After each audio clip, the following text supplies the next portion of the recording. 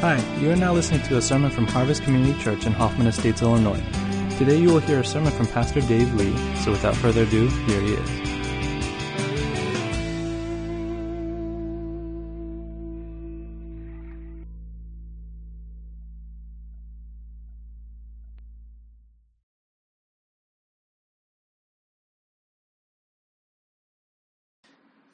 This morning, I want to direct your attention to the Word of God that comes from Matthew chapter 5, verses 10 to 12. We've been working our way through the beginning of a great sermon which Jesus preached on the side of a mountain many, many years ago. And he opened that sermon with a list of 8 qualities of a person who receives the blessing of God. And we've been defining blessing as God's joyful and loving approval of a human being. His way of saying, I am so glad you're my kid. I approve of your life. I delight in you. And Jesus began his sermon by saying, every person who gets to know there is a God longs for that kind of loving, joyful approval. But who will get the approval of God? Who is the person who God blesses? Everybody wants the blessing of God, but who is it who actually receives that blessing? And as he began this sermon with what we have come to call the Beatitudes, I'm sure the original audience, just like us, are a little bit shocked at what Jesus is saying, because as he gives this list of the person who is blessed by God, it's really revolutionary. He's turning conventional wisdom on its head. I want you to just think about what he says here in this final beatitude. Blessed are those who are persecuted because of righteousness, for theirs is the kingdom of heaven. Blessed are you when people insult you, persecute you, and falsely say all kinds of evil against you because of me. Rejoice and be glad, because great is your reward in heaven. For in the same way they persecuted the prophets who were before you. When you look at the Beatitudes, it's as if Jesus is drawing a contrast between the way the world thinks and the way he thinks and the way his Father thinks. Think about who the world considers to be a blessed human being, and then listen to what Jesus says is a blessed human being. The world says that a person who can stand on their own merits, who walks into a room confident that they're one of the good guys, that they've earned the blessings they get, that's a blessed person. But Jesus says, blessed is the person who recognizes their spiritual poverty, that they have nothing to offer in trade with God for his blessing. That we all come to God as beggars saying, I don't have a leg to stand on. The world says, blessed are those who are carefree and happy all the time, whose faces aren't long and drawn, who live in a world where there's nothing going wrong. And Jesus says, blessed are those who mourn and grieve over their own sin and the sin that fills our world. That they recognize it's not okay to live in a world where this kind of stuff is everywhere. The world says, blessed are those who assert and defend themselves, who speak up for themselves, who don't get pushed around. And Jesus says, blessed are the meek, even in cases when retaliation is justified. Blessed are those who can be gentle, even when the world would understand they're lashing out. The world says, blessed are those who have everything they want and need. And Jesus says, blessed are those who never stop hungering and thirsting for the righteousness that comes from God. The world says, blessed are those who never get taken advantage of. And Jesus says, blessed are those who are merciful to those who are hurtful and to those who are hurting. The world says, blessed are those who live without the burden of guilty feelings.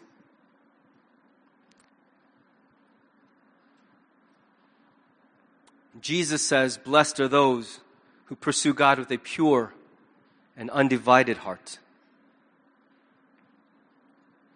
The world says, blessed are those who win all of their arguments and conflicts. And Jesus says, blessed are those who actively work to make peace with God and with their fellow human being. Do you understand that this is supposed to shock people? And if it doesn't shock you, it means you're not actually paying attention. Because the way that Jesus describes life on this planet, reality, is shockingly different than the way that most people come to think of it. And with this last and final beatitude, he doesn't break the pattern. He says, blessed are those who are persecuted for their faith, insulted, slandered, attacked because of their faith in Jesus Christ. And that persecution is going to come in a lot of ways. It can come verbally. It can come socially as people turn their backs on you, unfriend you. It can come financially or legally. And for many people, it comes even physically.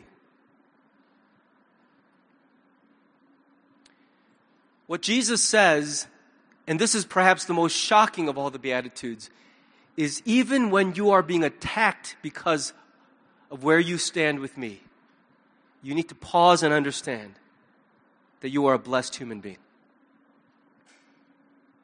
I want to give 2 points this morning that help us understand just exactly what Jesus is saying. And the first is I want to look at the target of this persecution. Who and what is being persecuted, and what is it exactly that Jesus is blessing? Notice carefully that he's saying, blessed are those who are persecuted, but it is not the persecution per se that is being blessed. He's not saying, because you've experienced persecution, I'm going to give you a reward for that, as though it is compensation for pain and suffering. That's not the spirit of what Jesus is saying at all. He is not saying, because you suffered and were persecuted, I'm going to give you a great reward and a blessing. What he's saying is, in order to get persecuted this way, you've got to be living a certain way. And what he's blessing is the kind of life that gets persecuted by the world who does not love Jesus. Here's another way of saying it. The Christian who never boldly speaks or lives because of their faith in Jesus will be left alone by the world. The world will not have a problem with such a Christian. Jesus himself said it in John 15:18-20. Listen carefully to the words of Jesus. If the world hates you, remember that it hated me first. The world would love you as one of its own if you belong to it, but you are no longer part of the world. I chose you to come out of the world, so it hates you. Do you remember what I told you? A slave is not greater than the master. Since they persecuted me, naturally, inevitably, they will persecute you. And if they had listened to me, they would listen to you.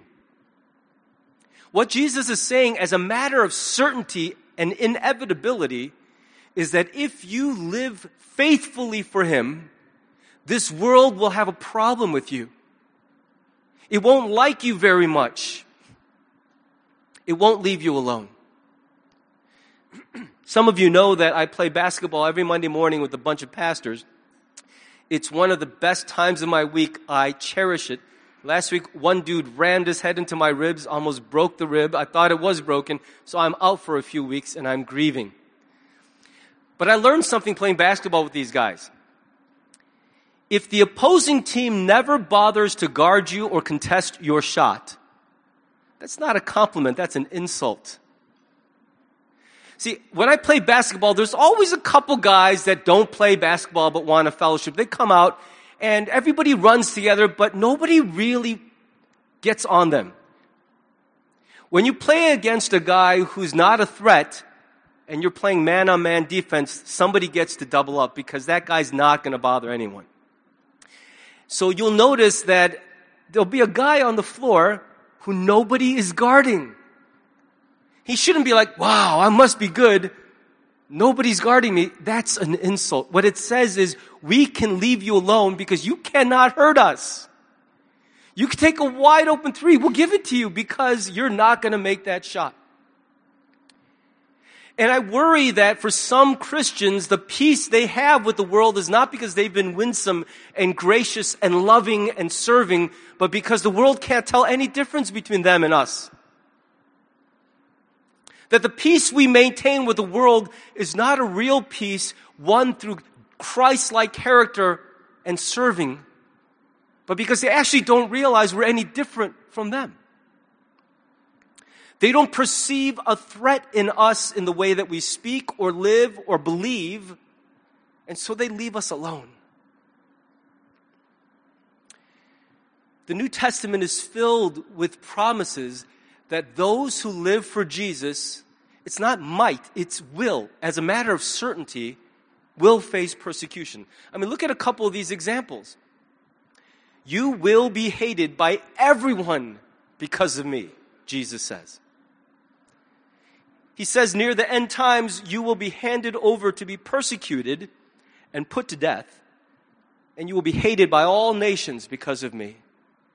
Paul writes to Timothy, in fact, everyone who wants to live a godly life in Christ Jesus will be persecuted. That's crazy. I don't know if you've been in church too long that you just read that and be like, all right, move on. That's for you and me. If you actually want to live a righteous life for Christ, you will be persecuted, which is another way of saying if you're never persecuted, you're doing something wrong. The world isn't supposed to be so comfortable with Christ followers. We're not supposed to blend in so seamlessly that they cannot tell that what we believe and who we stand for is an affront to the worldly way of living and doing life. Acts 14:22 says, we must go through many hardships to enter the kingdom of God. This leaves no doubt that if you live faithfully for Jesus, trouble is going to find you. And it won't just be incidental contact, it'll be intentional, directed persecution because the world does not like who you serve and what you stand for. Now, don't get the wrong idea. Not everybody who gets persecuted in a religious context is going to get this blessing. This is not a blanket blessing for everybody who's ever run afoul of others in the name of religion. A lot of people are stirring up all kinds of persecution, not because they represent Jesus, but because they're jerks. You guys know what I'm talking about, right? And there are plenty of people like that. And so Jesus makes it clear, the blessing is for those who are persecuted, but persecuted directly because of righteousness. There's no honor in being persecuted by the world because you're a hypocrite, or because you're judgmental or self-righteous or ungracious. There's no honor in that kind of persecution. That's just what we deserve for not being good human beings.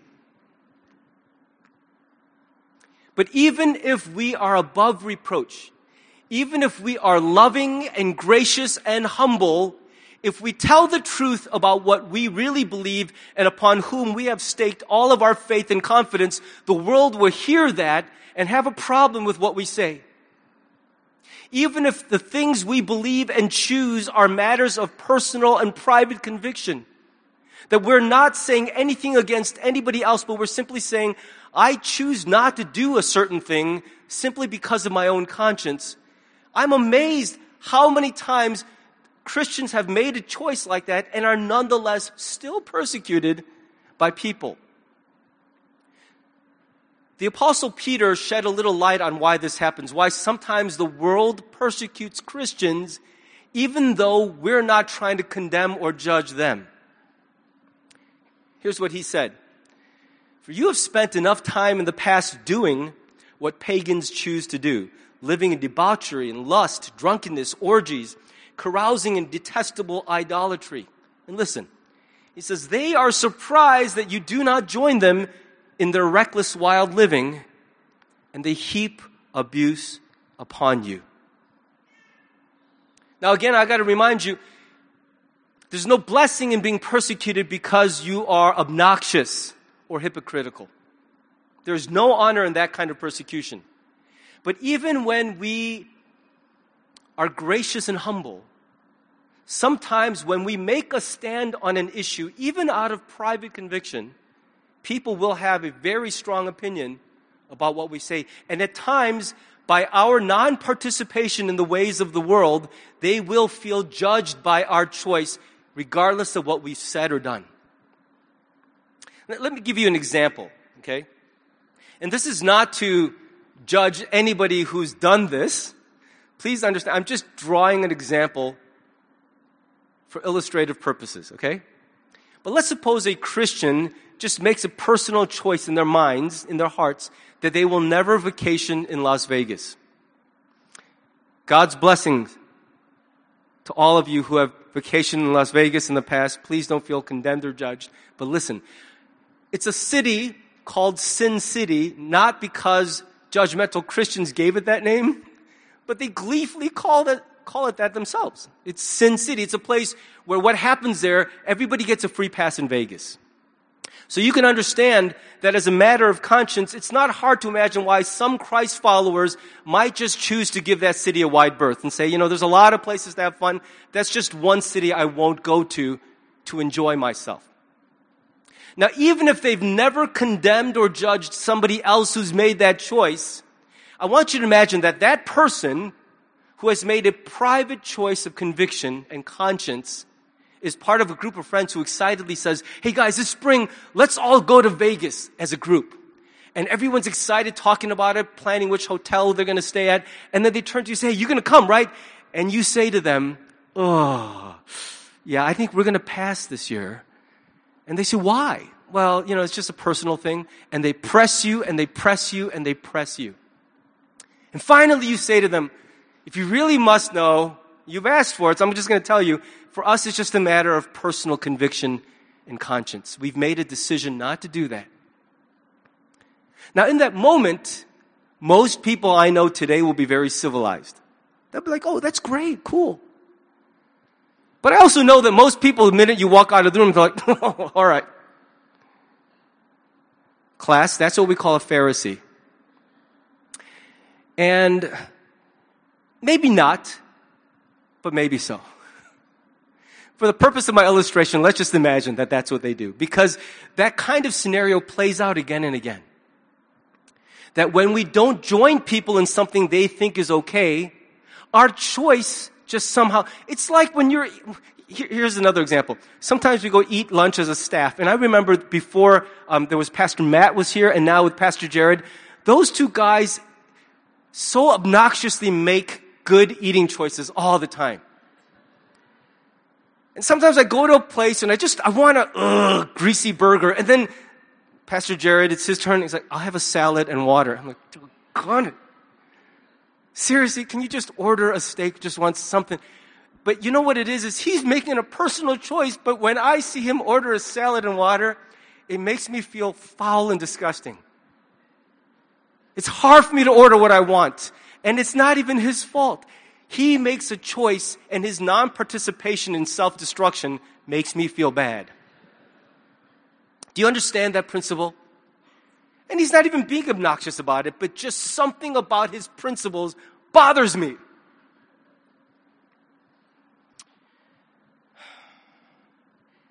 We're not supposed to invite persecution because we've been ungracious and duplicitous in our living. But if we live faithfully for Christ, that persecution is going to come. If you've never experienced persecution as a direct result of a stand for righteousness, I think it's important to do some soul searching about the way that we interact with the world around us. I love how Professor D, and there's a picture of Vegas in case you don't know what it looks like. I'm going to skip past it because some of you won't be able to get out of that loop.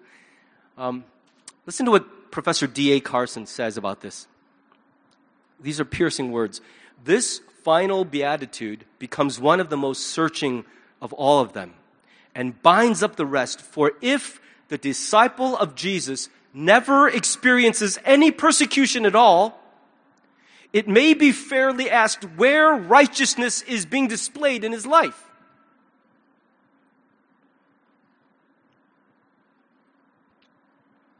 Just let that sink in for a second. That if the world that does not love Jesus has no problem with you ever, looks at you and passes you the ball because they don't realize you're not the other team,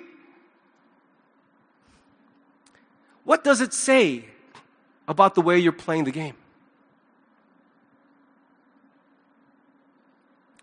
I think in basketball, the worst insult is when they pass you the ball and like, oh, dude, I didn't even realize you're on the other team. What? Yeah, man, sorry about that. Now, I'm not trying to create this us versus them picture. So if that's where you're hung up, please get over it. That's not what I'm saying at all. But by definition, when you talk about something as divisive as salvation and kingdom of God versus the kingdom of the world, there is, without any contentiousness, by definition, there is an us and them. If you don't understand that, you're wasting your time in this building. You should be at home sleeping. What folly to be at church if you actually don't believe there's any distinction between those who know Jesus and those who don't. Go mountain biking, get some sleep, go to Starbucks and read a book. There is a difference between those who know and love Jesus and those who don't.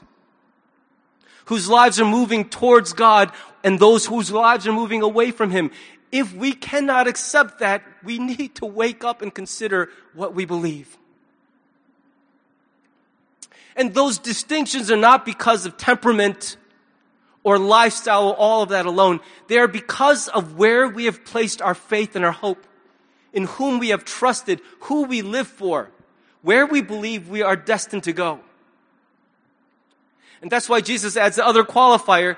The person who is blessed is the one who is persecuted, not just because of righteousness, but because of Him. This is what distinguishes righteousness from self-righteousness. Because I think it's possible to get all caught up in a social agenda, a cause, a matter of justice, and be so angry about it and such a crusader that you fight for, get in people's faces, and you do make a stand for righteousness. But at some point, it can stop being about Jesus and for His sake and start becoming about righteous anger. Frustration at the way the world is. And so what he says is the best kind of persecution is the one that comes to us not just because we make a stand that's different from the world, but because we do so out of personal loyalty to our Savior. That's how we know that we're not just being obnoxiously self-righteous, but we're bearing the weight of persecution because we would rather be faithful to Him than avoid the enmity of the people around us. In verse 12, Jesus says, be glad because if this is the kind of persecution you endure, then it's just like the prophets who were persecuted before you. Why does he mention the prophets? Because the prophets were men who spoke and acted for God as His instruments without compromise. I watched a funny skit on SNL where they were auditioning people for 12 Years a Slave, and these people were so uncomfortable with some of the lines they would have to say, and it cracked me up because they're like, I can't read that. Not even for an audition. I just can't read those words. And there are times when I'm sure the prophets went to meet with God and God said, here's what I want you to say to all the people. And I just imagine, I don't know why, I picture the prophet having Ben Stiller's face and just being like, you want me to go back to those people and say that? Yeah, that's what I want you to say to them. They're going to kill me. They're going to really not like that. Are you sure this is what you want to say? And God says to the prophet, yeah, That's exactly what I want you to do. And I want you to think about the choice that the prophet had in that moment. God says, say this, do this because it honors me. And the prophet's mind says, yeah, but if I do that, everyone's going to crucify me. I'm reminded of how much the Christians nationwide just jumped on top of Joel Osteen when he appeared on Larry King. Now, Joel Osteen pastors a church of like 1 million people in Houston. Not literally 1 million, but I mean, they meet every Sunday in the former Houston Rockets Arena. It's a massive church. So he's one of the most influential pastors in the country. And Larry King corners him and goes, I got to ask you straight up, point blank. So are you saying that if I don't believe in your Jesus, I'm going to hell? And all the other good people who don't believe in Jesus are going to hell? And, you know, you remember seeing, right? He's like on the spot. What an awful place, because that's not a real question. It's not an invitation to a conversation. It's a trap. It's a trap meant to out someone so that everybody could collectively hate on them and what they stand for. And I can tell you that a lot of Christian self-righteous, you were like, great. You have like 40,000 people in your church, a national platform. You get on TV, and that's what you say about Jesus. Because, man, he waffled it big time. Well, you know what, Larry? It's not for me to judge and all that. And we all jumped on him like, dude, grow a pair. Come on. I got to be honest with you. I'm not so sure how I would have done. When the camera's pointed at me, and I know exactly what everybody's waiting to feel about me. And suddenly I'm no longer a human being with a position and a belief. I symbolize a movement and a reprehensible idea. And all the stones meant for God are going to be thrown at me because they can't see God, but I'm right there. I've been lured into traps like that many times. And unlike you guys, I've always got that little voice in the back of my mind, you're a pastor, you don't have a choice. You got to answer this one. Doggone it. And so I answer. And I'm kicked and pummeled. And Jesus says, I will bless you in that moment, not because you took a brave stand, but because you chose it, knowing the cost, because you were more faithful to me than to your well-being. More faithful to my reputation than your own reputation. And it strikes me that that's becoming more and more of a challenge for those of us who follow Jesus today. Because even as we are legitimately reworking some strong positions on issues of great social significance, we don't have an open forum to really work all that stuff out. We have a very contentious environment in which to work it out.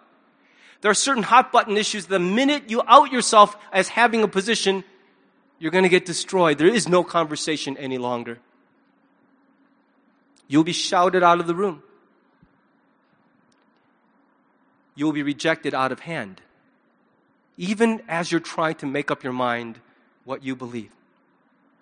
And Jesus said, if you will take that risk out of loyalty to me, you will indeed be blessed. Let's look finally at the reward of persecution. This is not a feel-good sermon, guys. I mean, so far, it's kind of depressing. If you're doing it right, you're going to get the crud beat out of you. Amen. Go with God. How are you supposed to start a week hearing that on Sunday morning? Listen to what Jesus adds on top of all that. He says that the persecution is going to come for a lot of people, primarily verbally and socially. And I think that's true of us in America. In our context, it's very unlikely that some of us will be physically attacked or put to death because of our stand for Jesus. Our brothers and sisters in other parts of the world are enduring that and experiencing it even today. But in our context, and because I'm preaching in Hoffman Estates, Illinois, I want to be contextually relevant. You probably will not get beaten up. Maybe you will, but it's likely you won't. But I think it's far more likely that you will endure social and verbal assault because of your stand for Jesus. One form of assault or persecution is insults. Just think about the way that the media portrays Christians in movies and television shows. How many flattering images of people of faith have you seen lately on television and in the movies? I'm dating myself, but right away when I think of media portrayals of us, I think Ned Flanders, hi diddly-ho, neighbor, right? Or I think of Church Lady, Dana Carvey's SNL character. Do you remember her? And it's not like they're making fun of Jewish people and Muslim people and Buddhist people. It's primarily Christians that are getting wailed on.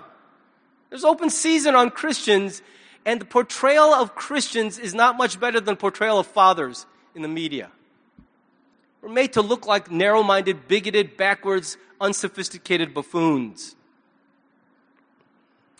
And the goal of an insult is exactly that. It intends to belittle and shame a person, to make them feel marginalized in the group, to make them feel like there's no way you could ever actually belong with us, fit in with us, because you're weird, you're deficient, you're less than. That's why people throw insults. And I know some of us are like, whatever, I don't care at all what people think. I'm glad that you have a very well-defined identity, that you have good self-awareness. I don't want to shake that. But let me just say this to you. You're supposed to care what people think. It's a mark of sociopaths that they're completely immune to the words and feelings and thoughts of other people. It is normal and human to be affected emotionally by the words and the treatment of others. And when the world hurls its insults, it does hurt. It's meant to hurt. It's supposed to be part of the cost of living for Jesus in a world that is not friendly to Him at all. So I think it's okay to acknowledge when people make me feel stupid for being a Christian. I mean, I've had people say, hold on, do you really believe that everything we see here, God just said it? Let there be a universe, and boom, it just existed? You really believe that? And as they're smiling, it's not like, oh, I'm interested to hear what you say. It's like, let the dummy speak now. Do you really believe that? Go on. And what they're saying is, we can't wait to laugh at you. You really believe that Jesus is going to come back one day, split the sky, there's going to be trumpets in heaven, and He's going to ride down on a white horse from heaven, and all the dead people are going to pop out of their graves and rise up, and you're like, yeah, I guess. You really believe that when you die, you're going to actually go to a place called heaven? You really believe that God thinks this is wrong? That He has a problem with this? Yeah, I do. I don't have much choice in it. I believe that's what He said. It's not easy to feel what comes after. I don't want to sit here and preach like I'm always good in those situations. I'm going to tell you that it is extremely challenging to say what is true and not what is popular. He says another form of spiritual persecution is slander or defamation. When people say things about you that are wicked and also patently false. It's a public mischaracterization of who you are and what you stand for. Starting from the earliest days of the church, when they heard that the Christians had something called the love feast. That's what they called the communion. I think that's probably because they really made a bad choice of words. I wouldn't have called it a love feast, because the ancient Romans said, these Jews are having orgies. They all come to this house, they shut the doors, and then we hear that brothers and sisters are loving one another in a love feast. So they said Christians have incestuous orgies all the time. So not true, but enough disdain existed in society to start believing that.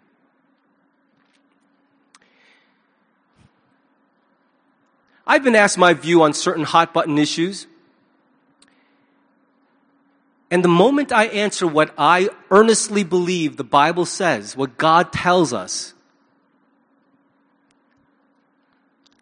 I'm mischaracterized as bigoted, hateful, judgmental, mean-spirited. It's possible for a Christian to be all those things and espouse those views, but if you know me, that isn't who I am, but I've been lumped in with all the others. Because I realize that people don't want to listen to anybody anymore. They don't actually want to have a conversation. They just want to know, who am I supposed to hate, and are you one of them? And it's hard to stand for something in America today. It's hard to actually have a real conversation with anyone. That's why I don't even bother with the Facebook. Oh, I wish you wouldn't have said it quite like that, but I don't even bother, because anybody who's putting stuff like that out there doesn't actually want to listen. They just want to shout. I don't even play. I just don't play anymore. I really appreciate people with whom I can have an opposing view, and we can say, look, I care about you. I'm not going to defame your character, but I don't agree with what you're saying. Let's talk. Let's listen to each other. Unfortunately, that's not the climate that prevails in America today. Not politically, not socially, not theologically. And I think we can have the privilege of changing that to a great degree. So he says, this is what it feels like for many of you to get persecuted. And I said, by the way, this is the reward of persecution. So where's the reward? I mean, Jesus says, when this happens to you, rejoice. And he says it as a command, and anytime a command is given in the Bible, it's because it's not natural to do what he's commanding. We would normally go the other way. So he says, when you're experiencing assault like this, insults, defamation of your character, make a choice to rejoice in what is happening to you. See, the experience of being persecuted is never enjoyable. Never. I've never been glad that people are calling me a bigot, a hate monger, a teetotaler, holier than thou, self-righteous, goody two-shoes, Pharisee.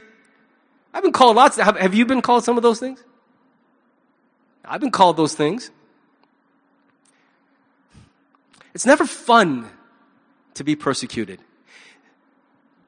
The act of being persecuted is not what produces joy. But when Jesus says rejoice, what he's really saying is refocus. He's saying, if you look at your present trouble, there is no joy to be had. But whenever this happens, whenever your earthly deal falls apart, and you find yourself at the lowest moment, refocus and remember something that cannot be taken away from you. When the floor drops out from beneath you and you just don't want to be in your own life anymore. You know, like those Snickers commercials, gonna be here a while. Those are great commercials, where you're just in this terrible situation and you just feel, I don't want to be here anymore. I hate this. When will it stop? And when you're being persecuted and this earthly life starts to really fall apart and it feels like, I don't want to be here and I cannot seem to find a friend anywhere. I want to find some safety. I just want to find a friend, an advocate, and nothing. And you're just at your lowest point. In those moments, what Jesus says is, remember this, that at the lowest point of your earthly experience, great is the reward I have secured for you in heaven. Now that's the ultimate church language ripoff, isn't it? Oh, okay, thanks a lot, Pastor Dave. So everyone's kicking me while I'm down, and you're like, hey, remember heaven. After they've kicked you to death, you're going to have an awesome time, so just let them kick away. And you're like, couldn't you maybe just block a couple of the kicks for me, do something? I mean, some of us hear that, and we just shut down because we're like, is that the best that Jesus has to offer? I'm getting the crud beat out of me, and his best is, hey, remember though, someday it's going to be great. I think what Jesus is saying is this life down here isn't supposed to be where we anchor all of our hopes and joys. And the truth is, most of the time, we Christians are not very mindful of our eternal life. We don't think much about heaven and the life to come because we are too busy trying to recreate heaven or a version of it down here. Think about how much of your energy and your resources are aimed at making this life feel a little bit like heaven. I'm going away on a trip for my 50th birthday this year with Jeannie, and we banked enough points to figure out anywhere we want to go in the world we can go. We're like point millionaires. Not much cash, but we got a lot of points. And she keeps sending me these Groupon deals, and I'm thinking, those are great prices, but I don't want to be restricted. I want options. I want the ultimate vacation for my 50th birthday. I want a trip to remember forever. And what I realize is I'm willing to do weeks of research. I'm even ordering travel books, 300-page books detailing what it's like to go to Italy. Seriously, we work so hard at creating a little bit of heaven down here. But once in a while, that heaven turns into hell. And it's in those moments that Jesus says, let's just wipe away all the illusion for a minute. Think about what you're doing. Because when your heaven on earth turns to hell on earth, that's when the real heaven starts to look pretty good. And you remember, this is my destiny. It's not some small and symbolic hope, but it's a real hope. Our hope in heaven isn't supposed to be a lifeless and hollow thing. It's one of the greatest promises God holds out to us. It's one of the things we trust in Him for the most. It's an anchor point for our faith. And if at the lowest moments of our earthly life we cannot find real and sustaining courage and hope because of heaven and the great reward awaiting us, well, how can we say that we have put our faith in Him if that does not produce real hope when we're in trouble? I would even go as far as to say that one of the most reliable proofs that we are born again is that the remembrance of our hope in heaven actually carries us when life becomes hell on earth. I mean, even before you call your pastor or your therapist, is there a moment where you pause and say, I know this is rough, but a day is coming when everything will be made right, and great is the reward promised to me in heaven.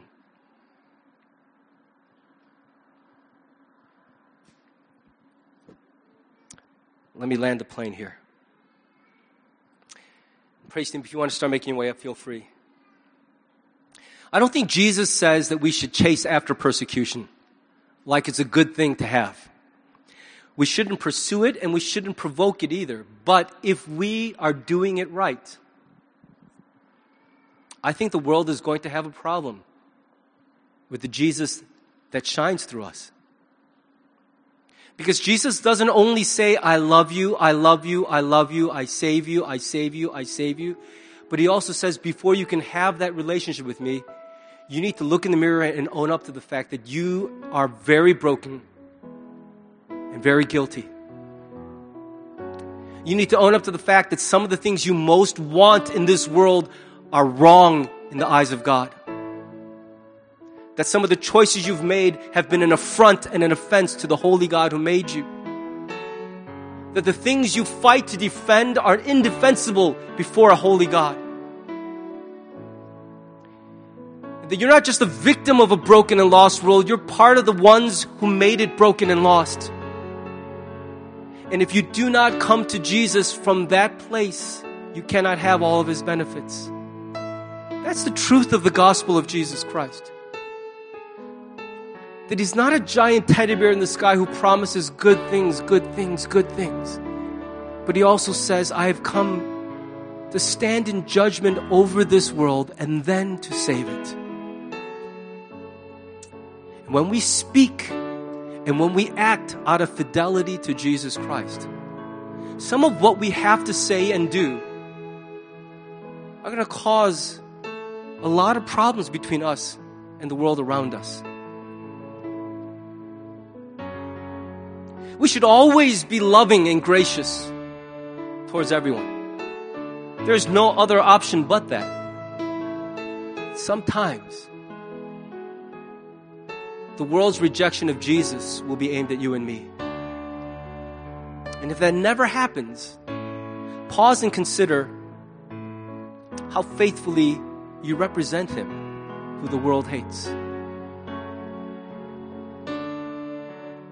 I think it's time for the church to stop pursuing popularity and relevance and an empty kind of peace with the world, and begin really engaging in a witness that brings lost people to the feet of the cross, helps them understand that there is a way to redemption, and his name is Jesus Christ. We don't stand for a position or a platform, but we stand for the person of Jesus. Our hope is placed in him. It's the only place real hope for people can be found. And if we do that faithfully, persecution will come. And as it comes, bear it with joy. Bear it with joy. I want to invite you to just bow and pray with me.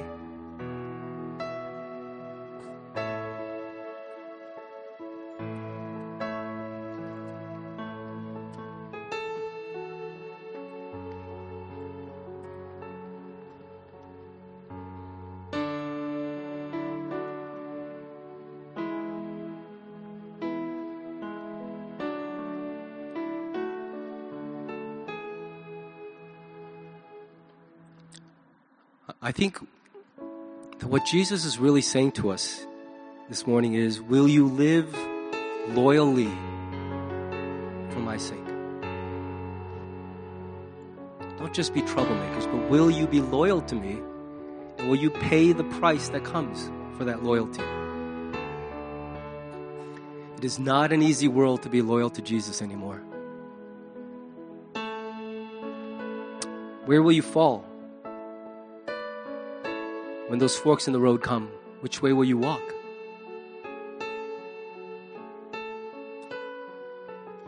So I'll leave it to you to just sit and reflect on that particular issue in your own life.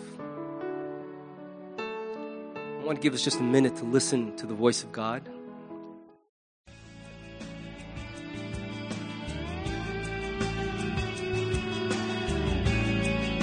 Thanks for listening to the sermon from Harvest Community Church. If you would like more information or have any questions or comments, check out our website at harvest-community.org. Thanks for listening.